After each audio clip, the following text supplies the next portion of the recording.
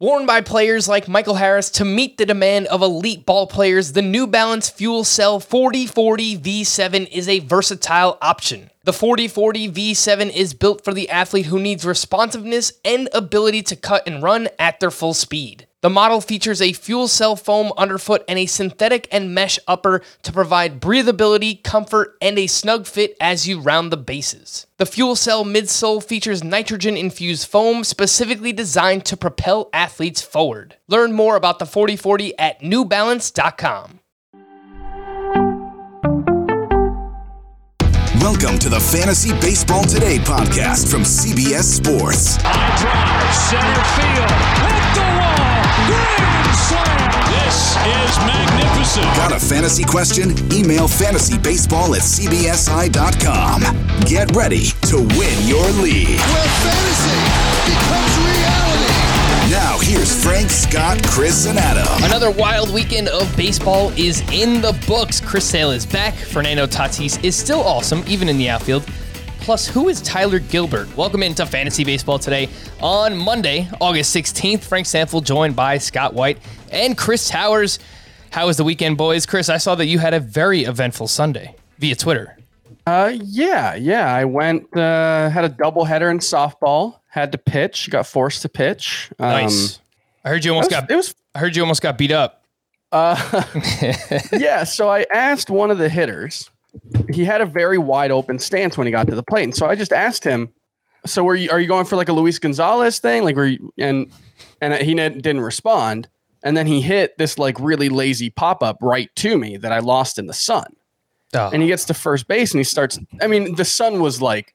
I made one catch with the sun in my eyes. The second one, I literally could not see the ball, and I was not trying to get in the face, so I just covered my face.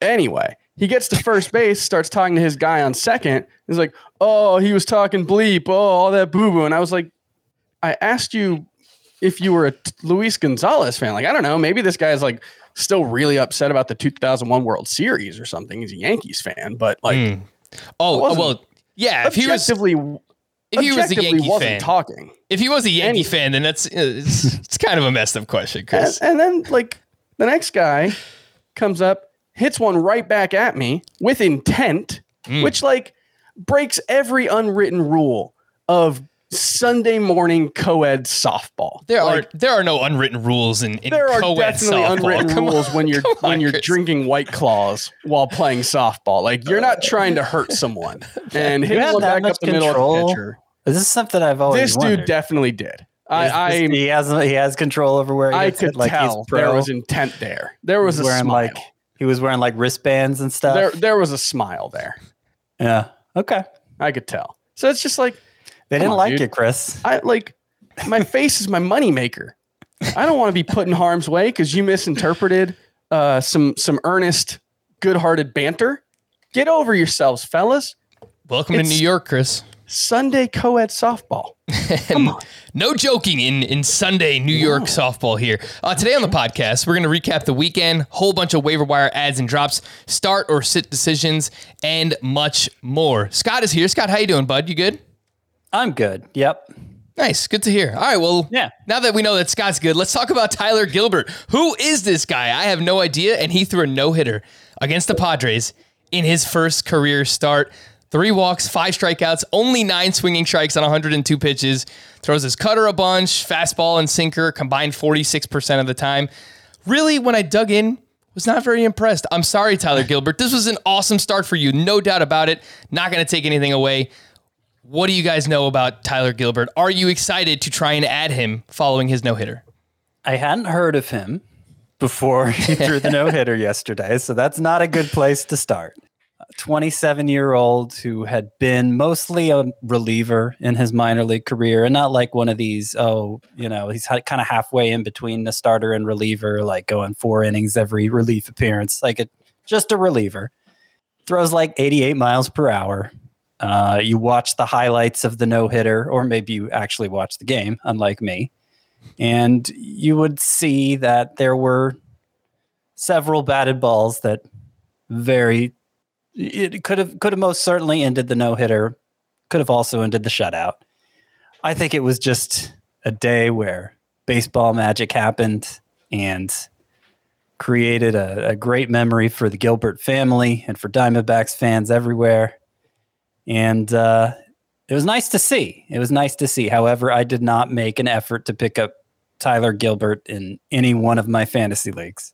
The last two Diamondbacks no-hitters have been extremely strange. Between this one, and now if you guys remember, Edwin Jackson threw a no-hitter for them where he had, I believe, 7 strikeouts and 8 walks through 149 pitches. And I think he had another no-hitter like that with the Rays or something like that.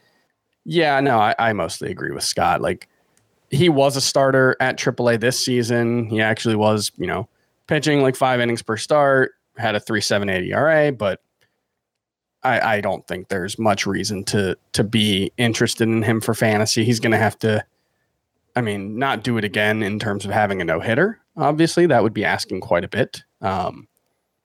But yeah, amazing play, amazing game. Like, that's just awesome. It's fourth player to have a no-hitter in their first career start. Yep. I think the first since the 1950s. Yeah, and second since, baseball became a real sport. The other two were like during the Ulysses Grant administration or something. So, I don't think we quite count those, but, It was their first career start because it was every player's first career start. It was, yes, it was the first no-hitter by a pitcher in his first career start since Bobo Holloman, real player. It's a great name. On the 1953 St. Louis Browns. It was the only season he pitched in his career. All right. Well, Tyler Gilbert, 27 years old, former 6th-round pick. Don't really think there's much to see here. Not a lot of strikeouts in the minors either. The minors numbers are okay, but again, bouncing between rotation and bullpen, as you mentioned, Scott. He only has RP eligibility on CBS, so if you're playing a points league, you can use him as a SPARP. However, 20% rostered, widely available. His start this week is at the Rockies, assuming that he gets another start. I would assume so, obviously, coming off of a no-hitter. But yeah, at the Rockies, obviously, that is a terrible spot to be in. In my 15-team NFBC main event league, he went for... Let's see how much money he went for. Oh, I don't find his name here, but he definitely got picked up. Tyler Gilbert went for $22 out of a $1,000 fab budget, so... about 2%. Not really much to see there. Awesome start. His dad was in the stands. It was really cool to see. But yeah, Tyler Gilbert. All right, let's talk about some other standouts from the weekend. Oh my goodness gracious. Why don't you kick us off here, Chris? Yeah, let's talk about Dansby Swanson, who homered in 3 straight games. He's up to a career high 24, and that's each of his last 7 or 6 home runs has been a new career high because his previous career high was 17. He's still only hitting 263 with an OPS around 812, something like that. Yeah. But man, since the All-Star break, Dansby Swanson has been really, really good, hitting 321 with a 965 OPS, 8 home runs in 28 games. Well, 9 in 29 now. And it actually started a little bit before there. I just wanted to go with the nice, off time. His last 33 games, he has 11 home runs and an OPS almost of 1,100. So really, really good run for Dansby Swanson right now. I don't quite know what to make of it. I mean, we've always thought Dansby Swanson could have better production than he's shown us. And, last season, we've seen stretches of better last season, he was a must-start. He emerged as a must-start player. Yeah, but this is, I think a different level that he's playing at lately. The question is whether it's sustainable. You look at the underlying numbers. He does have a career high in average exit velocity, hard hit rate, XBA, X slug. XBA is a little lower than his career high, but the X ISO would be a little higher. So there are reasons to believe that, Dansby Swanson might have figured something out here, but my guess is it's just a hot streak. Yeah. Well, I take it back to April because his April was miserable, as April was for so many hitters. And if you take it back to April for Swanson, not including Sunday's stats, he's hitting 283 with 21 homers and an 870 OPS. And that 283 he has with a 322 BABIP. So it's not like he's, it's not like he's blowing the lid off BABIP there to get those numbers. He did have one awful month apart from April. I think it was June. Yeah. He hit 216 with a 707 OPS. So not as bad as April. It was still an, for as bad months go, it wasn't that bad. But, basically since April, he's been the player. He's been no worse than the player you drafted him to be. What was he, like a 10th round pick this year on average? He's been, I mean, so his full season pace since the start of May is like 40 homers and 15 steals. Yeah. That's an awesome player too. And we know the prospect pedigree, former first overall pick.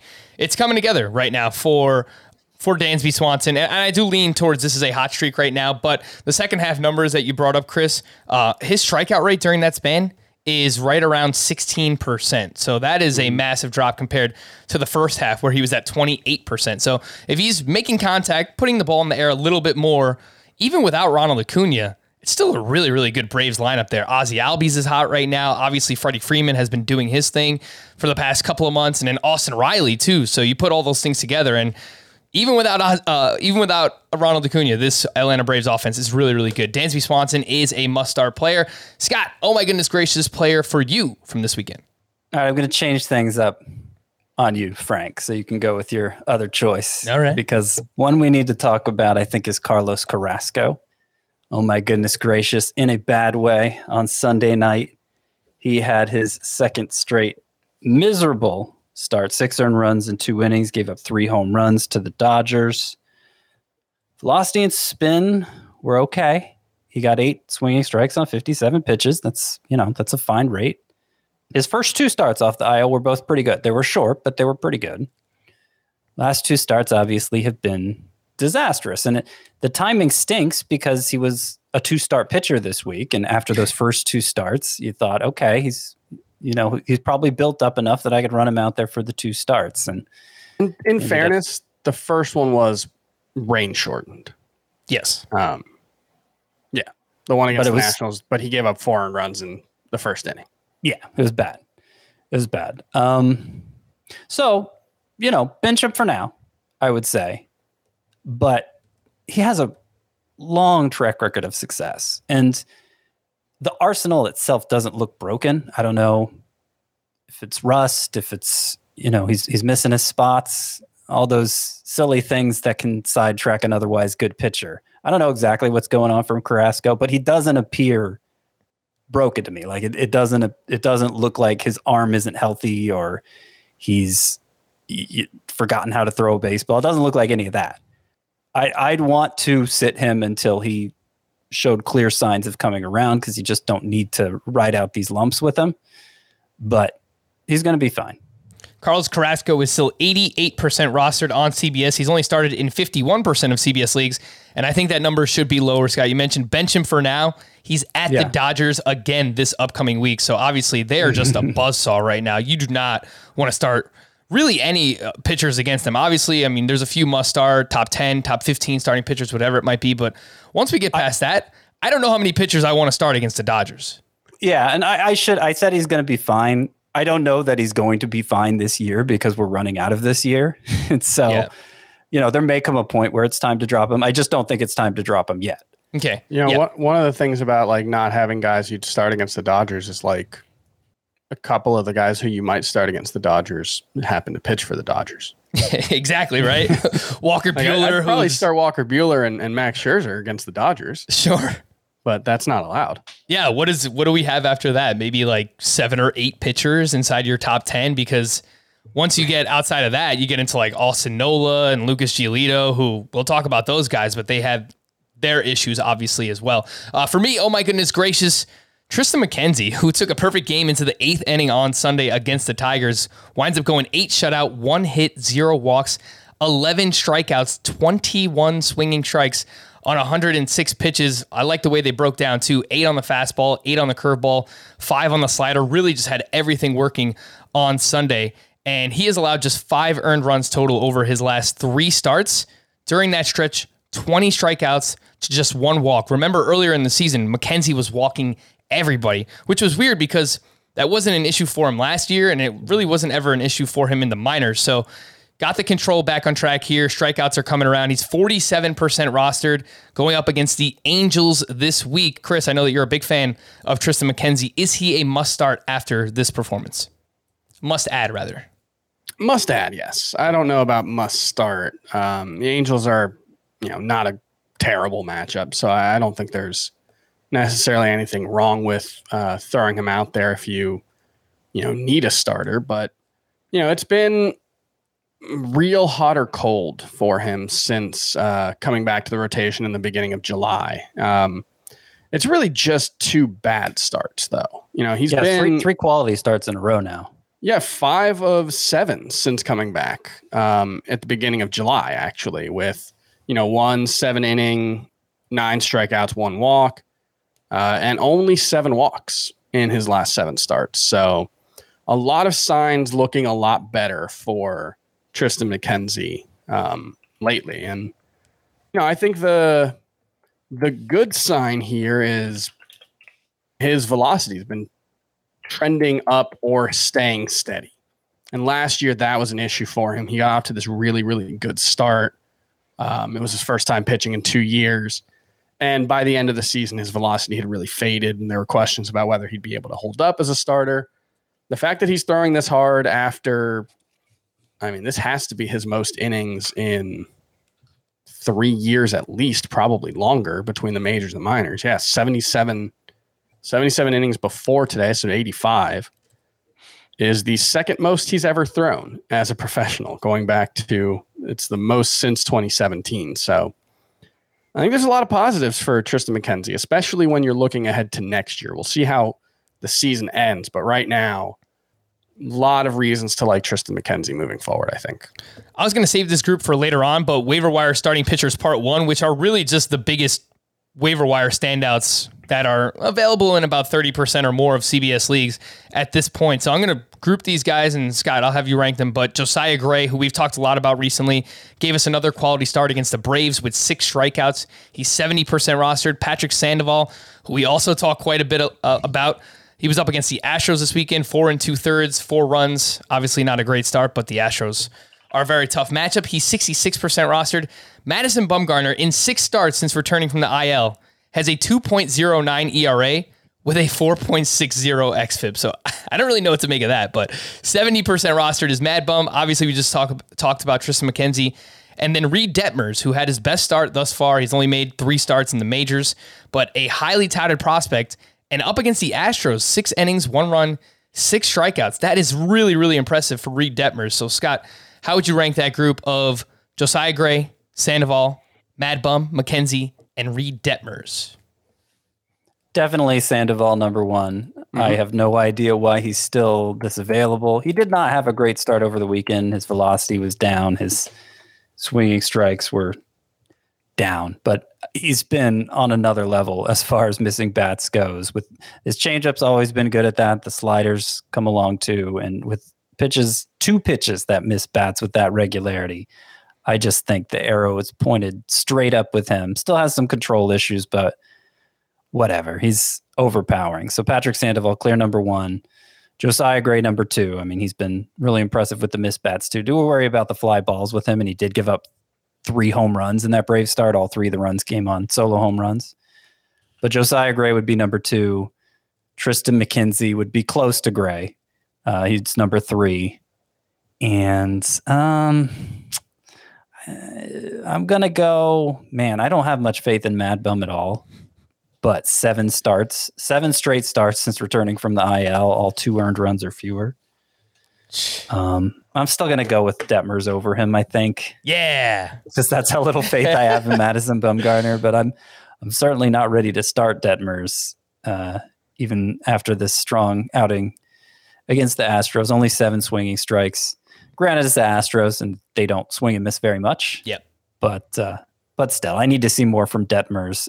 As bad as his first 2 starts looked, need to see more before I get him in my lineup. So run through that again real quick. I go Sandoval, Josiah Gray, McKenzie, Detmers, and then Madison Bumgarner.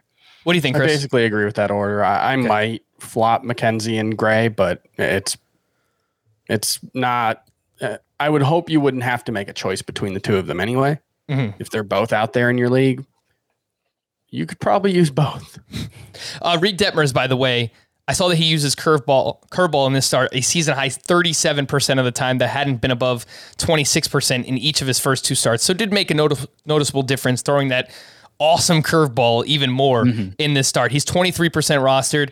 If you do need someone to stream this week, he is at Cleveland. They are 24th in weighted on base average against left-handed pitching this season. Again, that is Reed Detmers. Before we hit the news and notes, I do just want to highlight Chris Sale's start, here at the top, because return against the Baltimore Orioles, while it wasn't a crazy performance, it was still very good. 5 innings, 6 hits, 2 runs, 0 walks, 8 strikeouts, 16 swinging strikes on 89 pitches, 35% called strike plus swinging strike rate, which league average is 28%. So nice to see the Sale there. Fastball velocity, 93 miles per hour, which is basically where it was back in 2019 when he struggled, and it's noticeably down from 2018 and 2017. What did you guys think about Chris Sale and his return?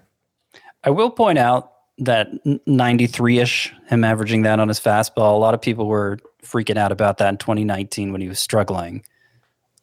He still had 1, 2, 3, 4, 5, 6, 7, 8, 9, 10, 11, 12, 13, 14 double-digit strikeout efforts. 14 times in 25 starts, 10 strikeouts or more, including a 17 strikeout start and a 14 strikeout start. And I'll also point out that's about what he averaged on his fastball in 2016 when he went 17-10 with a 3.34 ERA, 104 WHIP. Basically a typical Chris Sale season. So I don't know that velocity number is one we need to really harp on. He looks healthy, looked great in his minor league rehab assignment, struck out a bunch of guys. Orioles lineup that's been good against left-handers. So, the only thing I would say about the velocity is maybe that's a reason he can't be a top 5 starter, but he could still be a top 10 or top 15 starter. When he was, one of the handful, arguably, one of the best pitchers in baseball, he was throwing harder. He was able to reach back for a little more. So maybe that's representative of a slight decrease in ultimate ceiling, but he's coming back from Tommy John surgery. So there's no reason to think that he might not be able to, reach back for more if he needs it. And he probably doesn't need it to be a must start pitcher. He definitely doesn't need it to be a must start pitcher. Yeah, and that's exactly where Chris has him ranked. SP 18 in Chris's rankings for Chris Sale, and Scott has him at SP 24, and I'm just about ready to move him inside of my top 20, just ahead of some guys that recently landed on the IL, Julio Urias, Carlos Rodon, obviously Shane Bieber we're still waiting on, so I will make that adjustment. Chris Sale inside the top 20. Just want to let you know what's on CBS Sports HQ this week. As always, CBS Sports HQ is the network to start your sports news day at 8 a.m. Eastern Time with Morning Buzz. An hour of highlights, news, and all the days need to know. And come back or leave us on all day at 6 p.m. where we break down all the night's action and release dozens of picks from the best analysts and cappers in the sports world. How to watch HQ? It's easy. Go to your Roku, Apple TV, Fire TV, really most connected TVs, and look for the CBS Sports app. Fire it up. Check out CBS Sports HQ, the only 24/7 free sports streaming network. News and notes from the weekend. Let's start with the bad. Jacob deGrom will remain shut down from throwing for at least 2 more weeks after being reevaluated on Friday. The inflammation in his elbow has been reduced, but it's still there. The earliest we'll see Jacob deGrom is mid-September. I'm not telling people to drop Jacob deGrom yet. Obviously, it's deGrom, and it's just a weird thing to even talk about doing. But, as those injuries start to build up, if we get another update that, it's going to push even further, then you probably can talk about dropping Jacob deGrom at that point. Garrett Cole will return and start on Monday, which lines him up for 2 starts against the Angels and the Twins this upcoming week. Make sure to get him back in your lineup. Fernando Tatis returned on Sunday and made his first career start in right field. And it doesn't matter where Fernando Tatis plays. He is awesome. He went 4 for 5 with a double dong. He's now at 33 home runs for the season. 1, he still leads the NL in home runs, which is wild. Crazy. 2, that is the 3rd game he's come back from the IL and homered in this season. It's just awesome. I assume once he gains outfield eligibility, because it sounds like the plan is for him to just play outfield moving forward, he will be all of our number one ranked outfielder, right? Yeah. He's the number one player in fantasy as long as he's healthy, I think. Yeah. And so that'll make things interesting for next year because he will have both outfield and shortstop eligibility, assuming he plays at least 20 games in the outfield this season.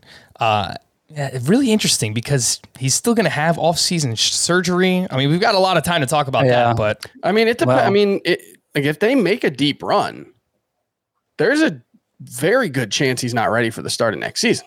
Yeah. There's a very good chance we're looking at the start of next season with the two best players in fantasy potentially not ready for opening day. I would say Mookie Betts on his hip. Yeah. I would say that sounds like it's headed towards surgery in the offseason as well. Yeah. So between, three of the best fantasy options in the game, Mookie Betts, Ronald Acuna, and Fernando Tatis. Pitcher.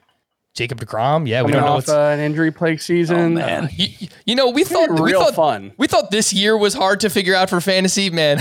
Trying to figure out next year's first round should be a lot of fun as well. Clayton Kershaw may not have time to build up a starter's workload before the end of the regular season. Dave Roberts had this to say, quote, "I think that will be kind of contingent on where the ramp up goes. I don't want to say no, that's the goal.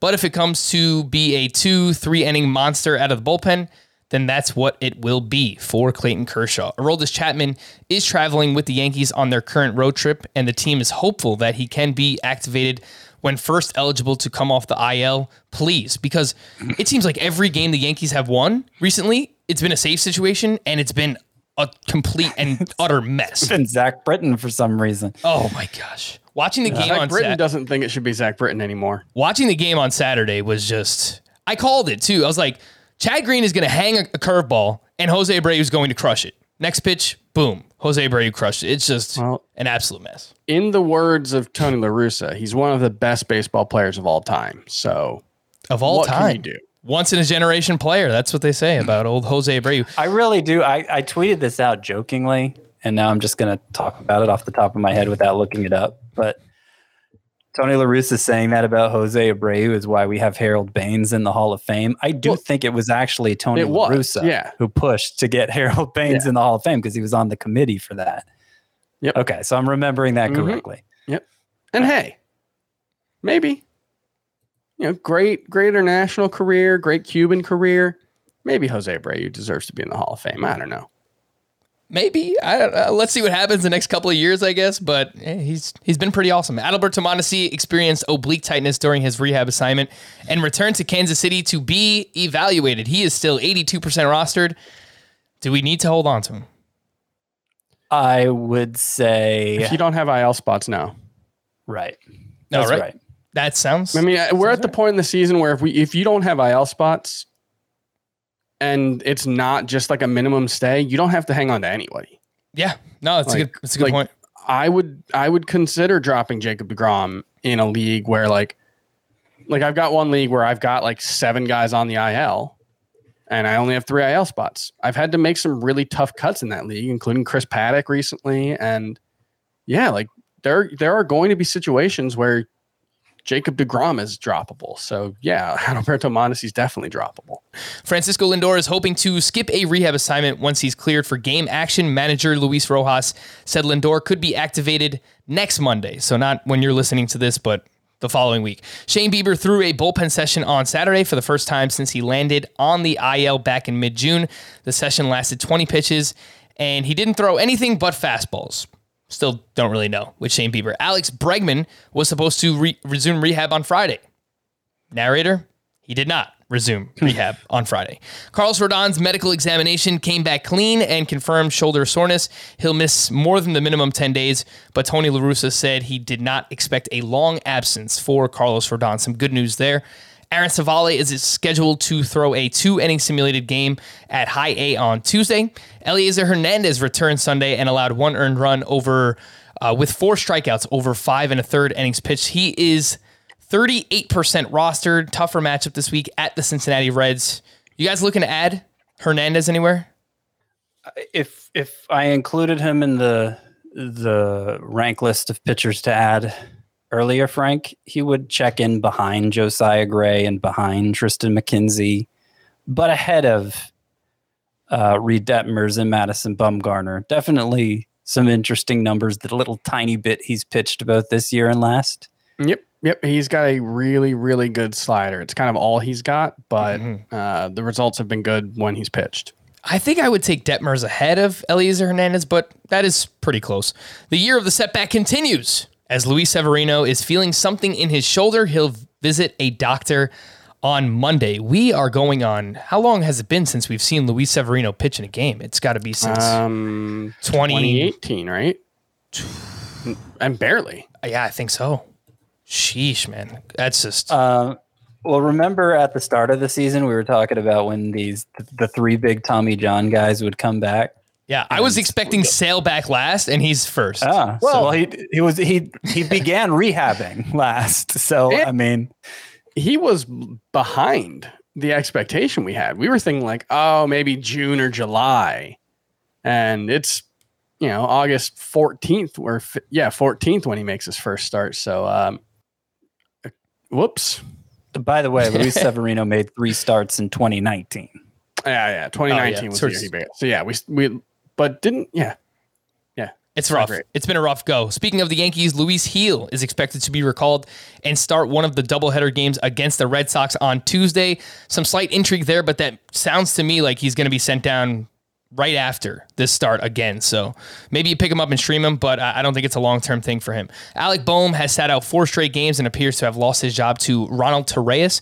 The Reds activated Nick Senzel from the 60-day IL and then optioned him to AAA. Miles Mikolas is sent to rejoin the Cardinals rotation this week. He made 1 start earlier this year and 0 starts last year. He is 14% rostered. Anything there, Mikolas?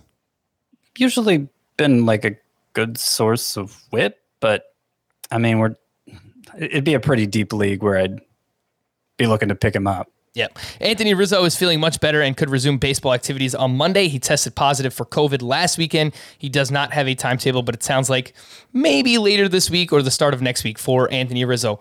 All of these players went on the IL this weekend. Yu Darvish with lower back tightness, Kyle Tucker to the IL due to health and safety protocols, COVID situation. Dusty Baker said he doesn't expect him back for at least a week. Joe Ross has a partially torn UCL, could need Tommy John surgery. Julio Urias went to the IL with a left calf contusion. Javier Baez with back spasms. Merrill Kelly tested positive for COVID. Michael Pineda with a strained left oblique.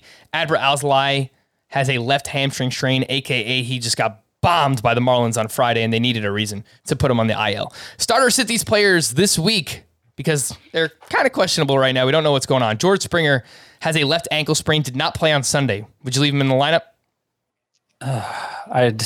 I'd hesitate to bench him given how hot he's been. Mm-hmm.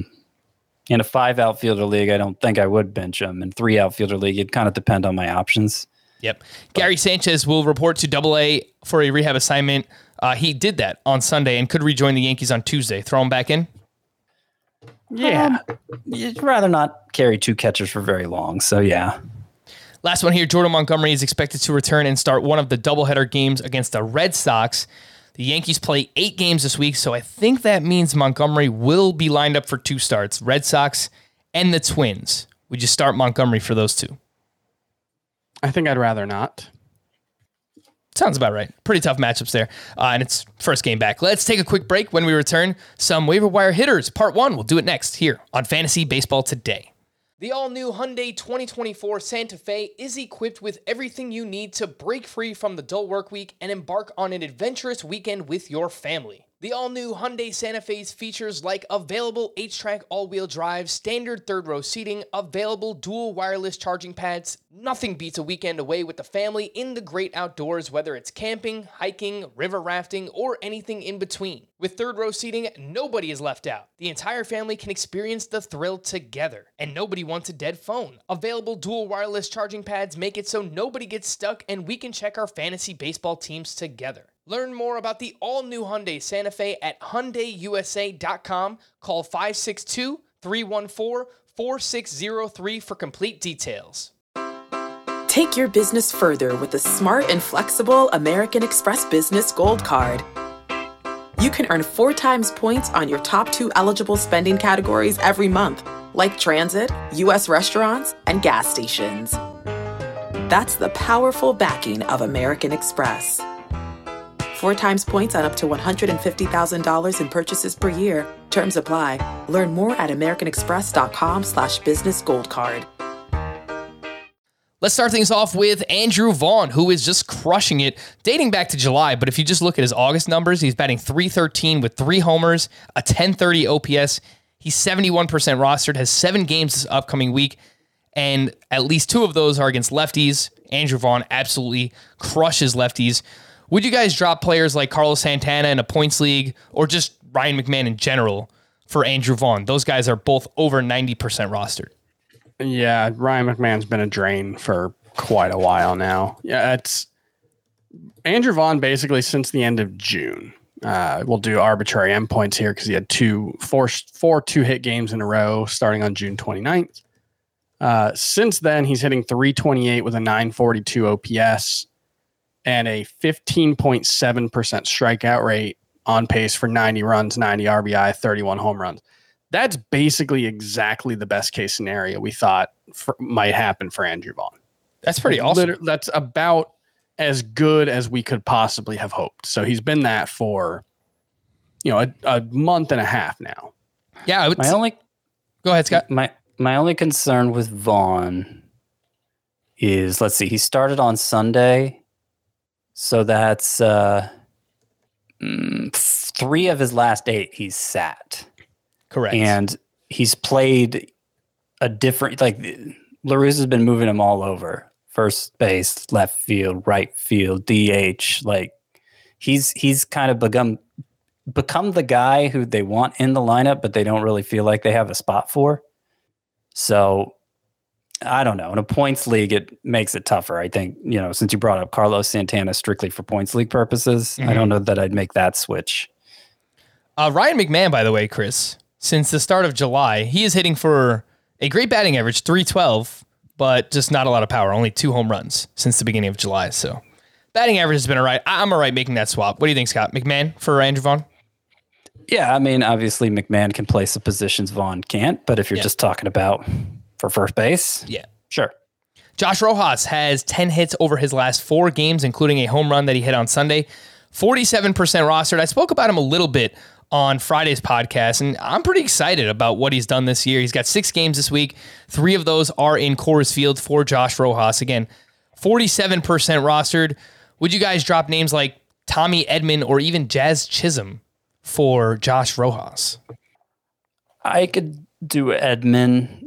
Edman actually has been, I think his steals have been pretty consistent month to month. So if that's why you got him in a roto league and, you're just looking to get as many steals as you can rest of season, that would be a tough swap to make. But I do think Rojas is better just in an all around sense. I wouldn't drop Chisholm for him. What do you think, Chris? Yeah, I guess Edman's just kind of fine. And so I'd be fine with that. Rojas, I wish he ran more. It's the thing with him. Only the 7 steals in 99 games. You'd like to see more than that. I think he'd be capable of more. But I do like him. He gets on base. He's got a little bit of pop. I do think he's a pretty good player. I think he's a better player than Tommy Edman. He might actually just be a better player than Jazz Chisholm right now. Jazz Chisholm since the beginning of June. So this is 51 games entering Sunday. He did hit a home run on Sunday. .232 batting average, 6 homers, 2 steals, 5 caught stealing for Jazz Chisholm. Yep, he came back from that shoulder injury, I think, at the end of April was what it was. I think it was something with his leg. It was either a hamstring. I think it was a hamstring or like a quad. Okay. He came back in the middle of May and was really good for a couple weeks. But yeah, basically since then, he's been extremely hit or miss and largely miss. Yeah, I would make the swap. I know Jazz Chisholm, I think long-term there's some upside there, but I haven't seen anything for a while. So I would make that swap. Chisholm for Josh Rojas. A few other names here. 2 steals in that stretch with 5 caught stealing. Yep. Bobby Dahlbeck had a double dong on Saturday. He's 27% rostered. He's got 6 games this week and at least 2 lefties, which obviously Bobby Dahlbeck, much better against lefties. You looking to add Dahlbeck anywhere? No, I mean, I'm not sure how much longer he'll have a job. I don't really know. We all assumed when the Red Sox acquired Kyle Schwarber at the deadline that they'd transition him to first base. JD Martinez basically having the DH job on lockdown. But I haven't really seen anything official one way or the other regarding a move to first base for Schwarber. And he returned this weekend, hasn't appeared at first base yet. In fact, Martinez was out of the lineup one game. He was in left field another game. So, Dahlbeck's heating up at the right time if he wants to keep his job. But I don't know that that's going to last because eventually my assumption, like everybody else's, was that they'll want to have Schwarber at first base to optimize the lineup. Yeah, and even if they wanted to run some kind of platoon out there to keep Kyle Schwarber fresh, obviously he had that severe hamstring injury.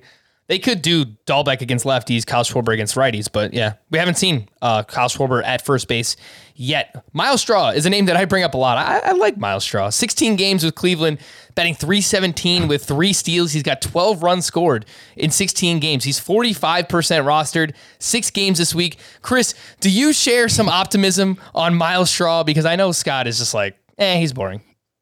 I don't know if optimism is the word I would use. I think he's kind of what he is.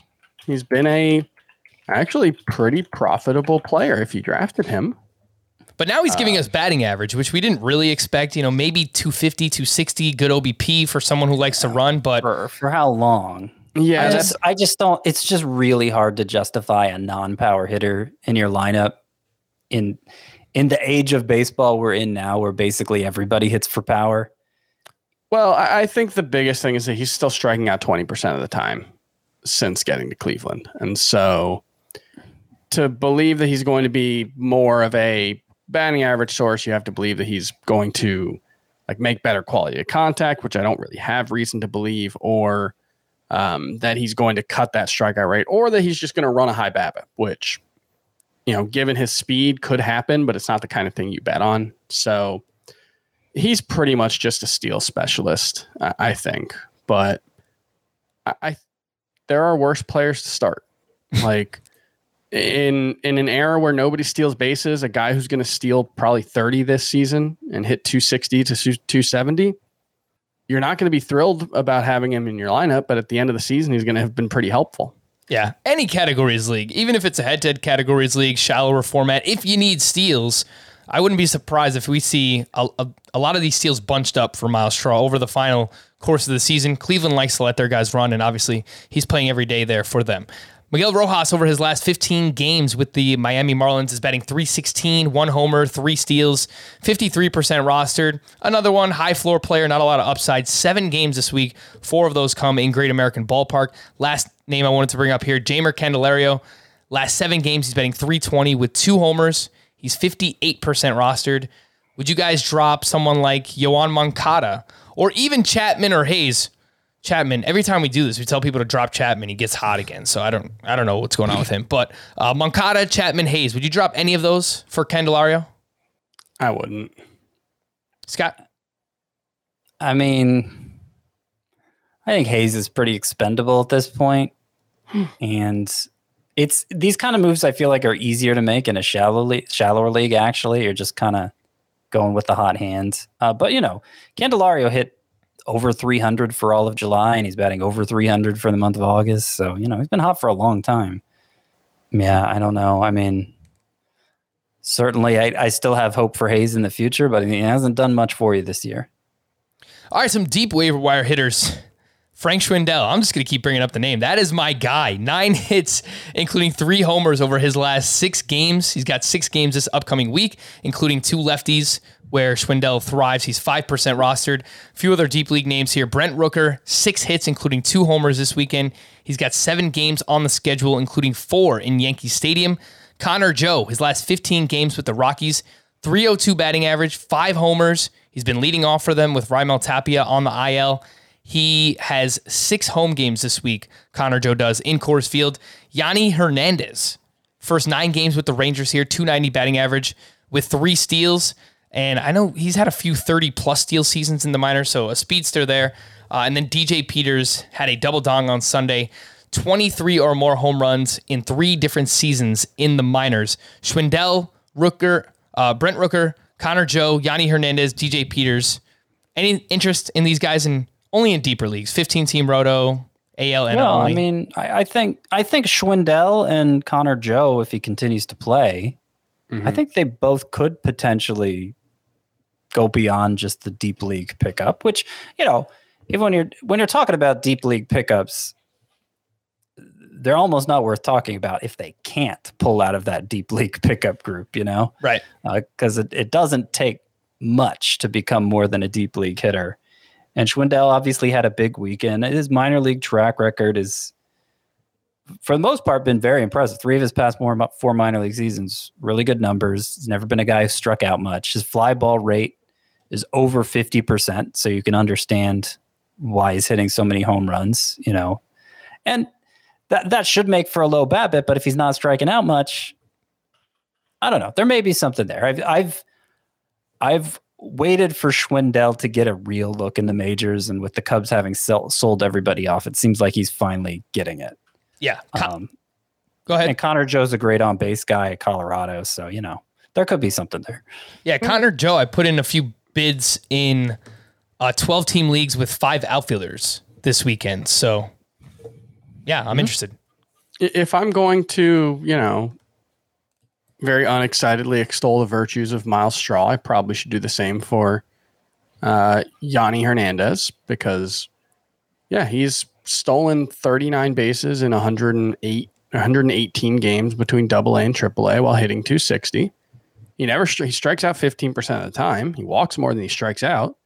He has 1 home run between AA and AAA. He's got 4 in 460 games, so that can help you understand why he's only a .266 career hitter despite never striking out. But if he can just be passable in batting average at the rate he might steal bases, he might be useful in a 12-team roto league if you need to make up ground in stolen bases. Let's quickly rank some waiver wire catchers. Jorge Alfaro has 6 hits and 2 steals over his last 5 games. He's been playing the outfield for the Marlins as well. Mike Zunino has a homer in 4 straight games for Tampa Bay.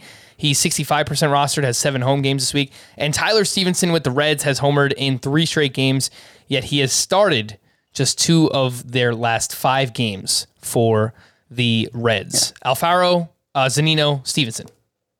Zunino, Stevenson, Alfaro. I'd like Stevenson more if he had more consistent playing time, but that doesn't seem to be going up. The only time it was up was when Joey Votto was hurt and he was playing some first base. Quickly mention these stud hitters. They are hot. Jose Ramirez has 4 steals over his last 15 games. So for a while there, he wasn't running. He's now up to 14 steals. I believe he hit his 26th home run of the season on Sunday as well. Will Smith has homered in 3 straight. He's now up to 18 home runs. Jose Abreu was having a massive August, 346 batting average, 6 homers, and 1143 OPS. Shohei Ohtani had a sock and a shoe on Saturday, his 39th home run, his 17th steal. Teoscar Hernandez, much like Abreu, having a massive August, 431 batting average, 4 homers, and 1140 OPS, strikeout rate down to 20%. Nolan Arenado has homered in 3 straight games. He has 25 home runs on the season. Been a pretty solid year for Nolan Arenado. And Max Muncy had a double dong on Sunday Night Baseball. He is now up to 25 home runs. Let's bounce back over to the pitching side of things. We did waiver wire starting pitchers part 1 at the top. Let's talk about part 2. These are very questionable starting pitchers. I realize what I'm about to ask, but they all have very good matchups this week. So I will just point out Zach Davies up against the Royals this week. And these are probably for deeper leagues. I've seen them available in some of my 15-team rotos, but Zach Davies up against the Royals this week. John Lester is up against the Pirates. Brad Keller is at the Cubs. Kyle Freeland is at home against the Diamondbacks. Kyle Freeland's last 10 starts, he's got a 2.53 ERA. Alec Mills is going up against the Royals this week, and J-Happ has now allowed just 3 earned runs over 16 2/3 innings pitched with the Cardinals, and he is also going up against the Pirates this week. Chris, can I interest you in any of these questionable starting pitchers with great matchups? Brad Keller. It could work. He had 8 strikeouts this weekend with 16 swinging strikes, and he's been kind of good since the start of July. I believe he started throwing his slider more during that stretch. I remember that being a thing at the time. And yeah, he's got 42 strikeouts and 42 and a third with a 3.83 ERA. I certainly don't think he's good, but his slider has always been a pretty good pitch. And the bad starts during that stretch too were kind of plagued by, he had a back issue. Remember, he was removed from one, and I wouldn't doubt it affected him in the next one. So Brad Keller would be my choice here, but he didn't quite make the cut for the 10 sleeper pitchers for week 21. And I'm always complaining about the quality of pitchers I'm choosing for my 10 sleeper pitchers, Frank. And just to confirm, Brad Keller is throwing his slider about 42% of the time since the start of July. That is up from the start of the season, and it is his best pitch as these things go. So there you go. That's the endorsement. Brad Keller. There you go. By the way, I'll just mention for Kyle Freeland that during this 10-start stretch, it feels like he's having some good home run luck. Only 3 home runs allowed during that stretch. It's not like he's some great ground ball pitcher or anything. So that is reason not to really trust what's going on there. Yeah. During that 10-start stretch, I mentioned 2.53 ERA, 3.86 xFIP. So definitely has had some good luck there for Kyle Freeland. He's going up against the Diamondbacks this week. He's 15% rostered. So I probably would rank him second of this group right behind Brad Keller. But again, very questionable. The last name I wanted to mention here, Matt Moore. Just got to give him a shout out. 6 no-hit innings on Saturday with 8 strikeouts. He had 15 swinging strikes on 76 pitches. He's 5% rostered. And I, for the life of me, could not find out whether or not he's going to stick in the rotation this week. But if he does, he would be at the Arizona Diamondbacks. So I don't care. This was his second good start this year. And the first good start was 5 innings. So no. All right, let's quickly run through. I have a lot of starting pitchers here. We'll start with Zach Plesac, who Zach Plesac hates me because whenever I bench him, he performs well. Whenever I have him in the lineup, he is awful. But this weekend, 7 2/3, 2 runs, 9 strikeouts. We'll start with you, Chris. He's at the Minnesota Twins this week. Starter sit Zach Plesac. I'd probably sit him. And for this, let's assume no faith. 12-team leagues. Yeah, I just have no faith. Like he just gets hit way too hard. His margin for error is so slim. Yeah, he still gave up 11 hard hit balls despite this really strong performance against the Detroit Tigers. Jack Flaherty made his return at Kansas City. He threw 6 shutout with 5 strikeouts. Velocity looked fine. Starter sit this week, Scott, versus the Milwaukee Brewers, who over the last 30 days, they are second in weighted on base average. Yeah, but I'd still start him. I'm very happy Jack Flaherty's back. By the way, I don't even think it's a start-sit question with Zach Plesac anymore. Just why is he still rostered in 87% of leagues? Yeah, that I didn't want to be mean, but I was going to ask, why do you have this decision to make? Oh, I have him. Drop him for Sandoval. Drop him for Logan Webb or Tristan McKenzie, drop him for any of those guys. The only reason I still have him, Chris, is because it's a 15-team league. And in that same league, I just picked up Griffin Jackson, Bailey Ober. So that, that's what I'm working with. It's 15-team leagues are obviously a different animal, but the presumption is the majority of people listening are playing in 12-team or shallower. So yeah, I just think the case for Zach Plesac was that he was going to be this innings eater who pitched deep into games, even if he wasn't as good as last season, and got quality starts. And he's got 2 quality starts since coming back from the IL, and in 7 starts, he's still not striking anyone out. Even including this start, he has 29 strikeouts and 38 and a third since coming back from the IL. That's bad. Yeah. I don't know. Maybe this offseason he can figure out what went wrong and try to get back to 2020. But he just hasn't been right. All right, let's keep moving here. James Kaprielian was at the Rangers this weekend, 5 1/3, 8 hits, 3 runs, 0 strikeouts. Chris, would you start or sit Kaprielian at the White Sox this week? So he's still got like a 3.60 or 3.70 ERA since the start of July. As a points league sparp, I think he's probably worth starting. Nick Pivetta was not up against the Red Sox. That would not make sense. He was up against the Baltimore Orioles this weekend. 6 innings, 1 run, 8 strikeouts. He has allowed just 1 earned run over his last 2 starts. Starter sit at the Yankees this week. He also has sparp eligibility. What do you think, Scott? I don't think I would. I mean, I could understand, like Chris was making the case for Caprillion as a points league sparp, maybe in that special circumstance, but I don't think he's the kind of pitcher who, his ERA is over 4 for the year. So just because he's coming off 2 good starts in a row, wouldn't be enough for me.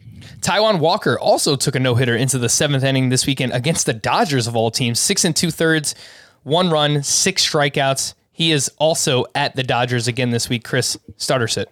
No way. No way. And that's also what I say to Blake Snell, who 5 innings, 2 runs, 6 strikeouts against the Diamondbacks this weekend. He is at Colorado. Make sure you get Blake Snell out of your lineups for this week. Starter sit part 2. Joe Musgrove was at the Diamondbacks this weekend. What happened, Joe? I mean, we had a nice little stretch we were going on here. We thought you were back. 5 innings, 6 earned runs. Scott, he's up against the Phillies this week. Starter sit Joe Musgrove. Yeah, I guess I think I'll give him a pass for this one. The previous, what was it, 3 or 4? I think it was 4. Yeah, 4 starts, a 1.44 ERA. Yeah. I mean, you'll take 1 bad start every 5. So I'll run him out there again. Yeah, and Musgrove is better at home this season, 2.43 ERA at Petco. Hyunjin Ryu at the Mariners this weekend, 6 1/3, 4 runs, only 3 strikeouts. Chris, starter sit Ryu versus the Tigers this week. I'd start him. Yusei Kikuchi was up against the Blue Jays. They actually were facing off against each other in this start. They both were not great. 4 1/3 for Kikuchi, 3 runs, 4 walks, 5 strikeouts. He is at the Houston Astros this week. Scott, starter sit Yusei Kikuchi. It seems dangerous. I'd rather avoid it. I'm not going to go so far to say for sure sit him, but try to sit him. Mm-hmm. Sonny Gray's last 6 starts, he has a 7.34 ERA. If there's anything that can get you back on track, I think it's the Miami Marlins. Chris, would you start Sonny Gray against the Marlins in Great American Ballpark this week? Yeah. 2 of his last 3 starts have been fine-ish. So yeah, I would start him against the Marlins. They're bad. He's out of Scott's circle of trust, though. Just keep that in mind. That's fine. But the Marlins are in it. Yeah, being out of the circle of trust means you're a matchups play, basically. Yeah. So this is a good matchup. Aaron Nola, his last 17 starts. I mean, this is just a massive sample for this season, at least. 5.24 ERA for Aaron Nola. It's just, he got hit hard again on Sunday. He's at the Padres this week. Scott, would you start or sit Aaron Nola? I think I'm going to go down with the ship here. As far as Aaron Nola goes, I just can't figure out what's wrong.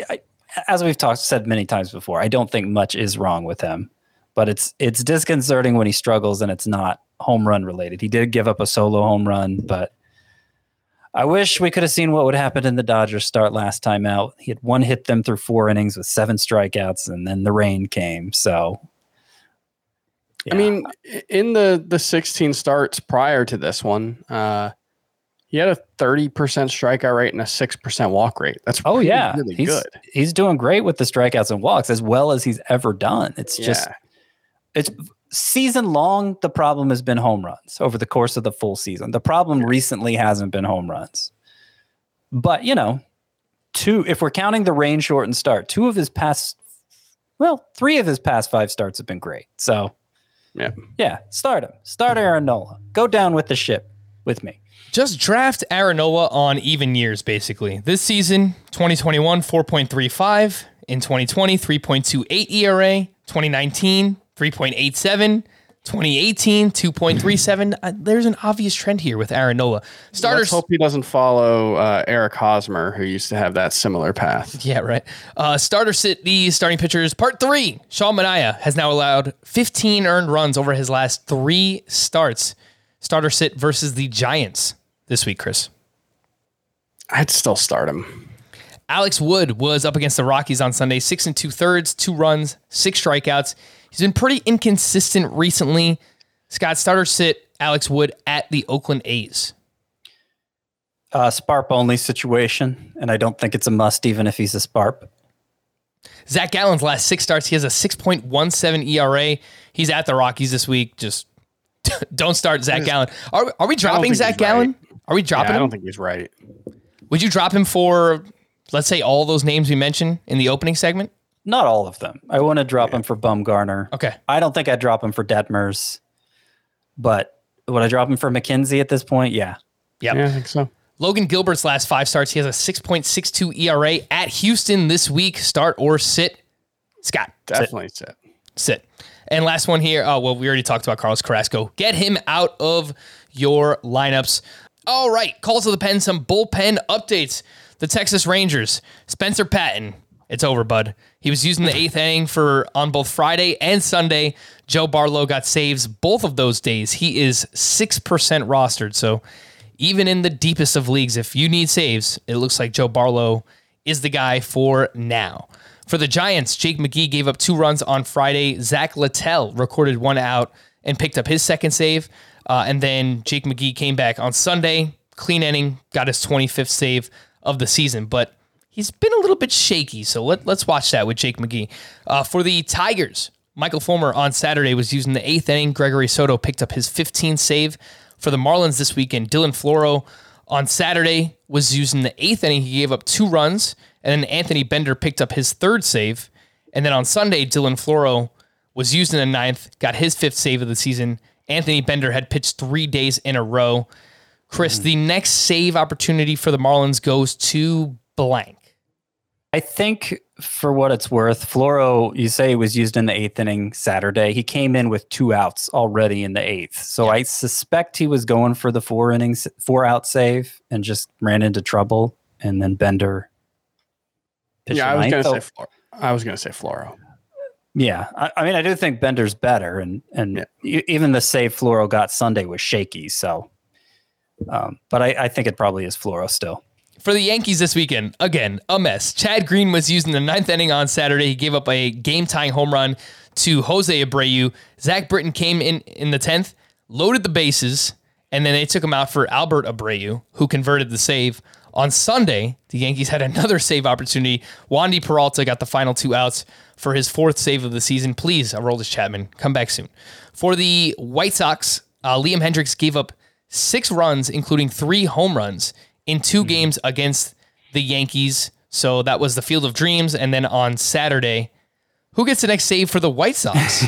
Craig Kimbrell or Liam Hendriks? You know, I got to tell you, somebody dropped Kimbrell in one of those 15-team roto leagues I'm in. I picked him up for $7 of $1,000 budget. Wow. Like, I don't know where everyone else was on that. Just for the ratios in a 15-team roto league. Why wouldn't you want Kimbrell? Yeah. And I think there's Hendricks is certainly giving the White Sox every excuse to give the next chance to Kimbrell. I kind of doubt that's what'll happen, but it's possible. I'm pretty sure there was a quote from Tony La Russa giving Liam Hendriks the vote of confidence. Yep, which sucks because I have a lot of Craig Kimbrell. Come on, man. For the Reds on Sunday, Lucas Sims was used in the 5th and the 6th. Michael Lorenzen in the 7th. Luis Sessa in the 8th. And then Michael Givens picked up his 3rd save of the season. He is 14% rostered. If you guys need saves, how would you rank Michael Givens, the Marlins guys, and Joe Barlow from the Rangers? Givens, Barlow, Floro, Bender. Chris? Makes sense. All right, to stream or not to stream, we will start with Monday, Touki Toussaint at the Marlins, Braxton Garrett versus the Braves, Griffin Jax versus Cleveland, Carlos Hernandez versus the Astros, Matt Harvey at the Rays, and Justin Steele at the Reds. Who's pitching on Tuesday?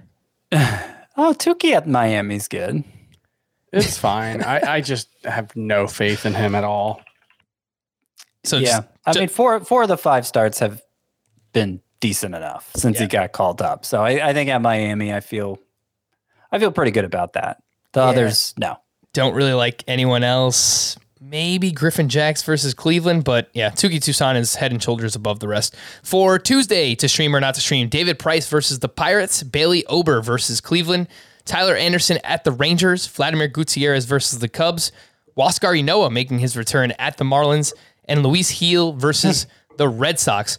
This is a pretty good group, Chris. Man, I could start all of them. I might take all of these guys over everyone on Monday. I think Vladimir Gutierrez is probably my favorite.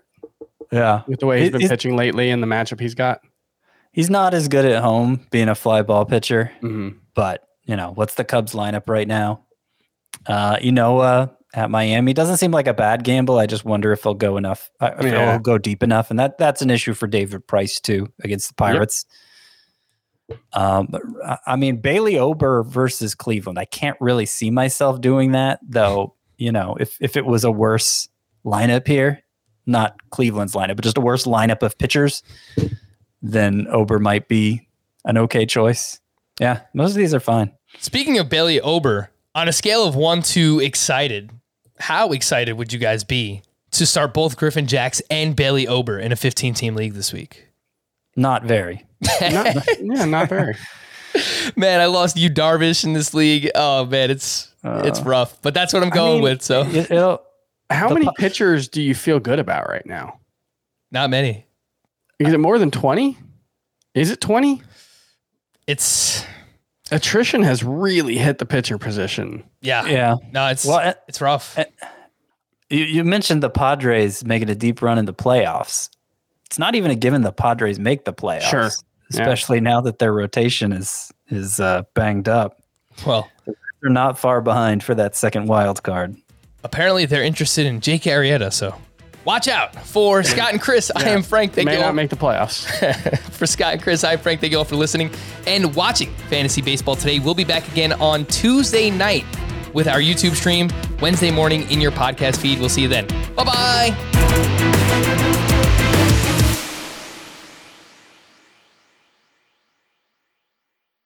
If you've ever been in the market for a new home, you know home shopping can be a lot. There's so much you don't know and so much you need to know. What are the neighborhoods like? What are the schools like? Who is the agent who knows the listing or neighborhood best? And why can't all this information just be in one place? Well, now it is on Homes.com. As somebody who's been through this, I can tell you these features are so incredibly valuable. They've got comprehensive neighborhood guides and detailed reports about local schools, and their agent directory helps you see the agent's current listings and sales history. The area you live in is just as important as the house itself. You can get to know a neighborhood without ever setting foot in it. Say you're a really active person. You could find out about the nearest parks. Do they have a baseball field? Maybe you want to join a softball league like Chris and I play in. Also, Homes.com collaboration tools makes it easier than ever to share all this information with your family. It's a whole cul-de-sac of home shopping information all at your fingertips. Homes.com. We've done your homework.